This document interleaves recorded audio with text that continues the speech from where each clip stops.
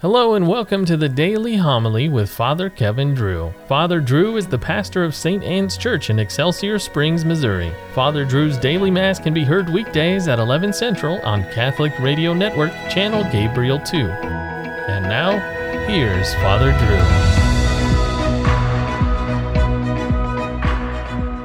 Drew. A reading from the book of the prophet Daniel. Lord, great and awesome God, you who keep your merciful covenant toward those who love you and observe your commandments. We have sinned, been wicked, and done evil. We have rebelled and departed from your commandments and your laws. We have not obeyed your servants the prophets, who spoke in your name to our kings, our princes, our fathers, and all the people of the land. Justice, O Lord, is on your side. We are shamefaced even to this day. We, the men of Judah, the residents of Jerusalem, and all Israel, near and far, and all the countries to which you have scattered them because of their treachery toward you. O Lord, we are shamefaced like our kings, our princes, and our fathers for having sinned against you.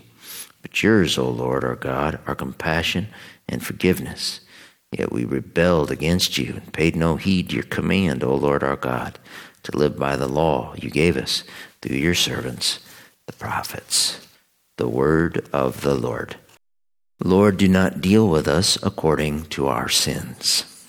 Remember not against us the iniquities of the past. May your compassion quickly come to us, for we are brought very low. Help us, O God, our Savior, because of the glory of your name. Deliver us and pardon our sins for your name's sake. Let the prisoner's sign come before you. With your great power, free those doomed to death. Then we, your people, and the sheep of your pasture will give thanks to you forever. Through all generations, we will declare your praise. The Lord be with you. Reading from the Holy Gospel according to Luke. Jesus said to his disciples, "Be merciful just as your Father is merciful. Stop judging and you will not be judged. Stop condemning and you will not be condemned. Forgive and you will be forgiven. Give and gifts will be given to you. A good measure packed together, shaken down and overflowing will be poured into your lap. For the measure with which you measure will in return be measured out to you." The Gospel of the Lord. About 605 BC, the Babylonians besieged Jerusalem and looted the temple that King Solomon had built about 350 years earlier.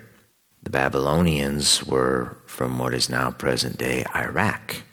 About 20 years after they looted the temple, the Babylonians would completely destroy Jerusalem and cart off its inhabitants to work in Babylon. This was known as the Babylonian exile. The prophet Daniel was one of the exiles. This gives us some context to his lament. Great and awesome God, you keep your merciful covenant, we break it. We've sinned, been wicked, done evil, departed from your commandments and your laws. Now there is a pattern throughout the Old Testament. The Jews at times turn away from God and they run with the pagans. They offer sacrifice to foreign gods, engage in all sorts of immorality, and then they pay the price. Bad things happen to them. And it is after catastrophe strikes that the Jews find themselves turning back to God. Overrun by their enemies and exiled, they reflect on just how good they had it when they kept God's covenant. It was not always easy, but it kept them out of trouble. It kept them free in a sense because it kept them from becoming slaves to the things of the world and the flesh. They were much better served being slaves to the Jewish law. Despite all the misery, the Jews did not despair, for God is compassion and forgiveness. God is infinite mercy. Look at the psalm today. Poor sinners beg God not to deal with them according to their sins. And they have confidence that God's great power will free those doomed for death. That psalm is realized in today's gospel passage.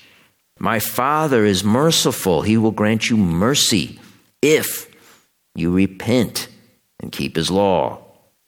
But that's not enough. You have to show mercy to others. That is the condition of being a disciple of mine. Western civilization, which used to be Christian civilization, has turned away from God and is running with the pagans. We've sinned, been wicked, done evil, departed from his commandments, his laws. Is some sort of Babylonian exile then on the way? If Holy Scripture and history are indications, it is. That is not said to shock anyone, but instead to have us not be shocked if and when it happens. It's God's world, we're just living in it. And collectively, we are breaking his laws. Something then has to give. God's laws are eternal. He never breaks his covenant.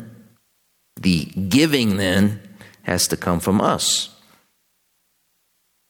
Yet, look how God does give. The old covenant that Daniel wrote about was fulfilled, perfected with a new and eternal covenant, ratified with the precious blood of Jesus Christ. This ratification is represented at the eternal sacrifice of Mass, where a shower of infinite mercy rains down on us from the altar.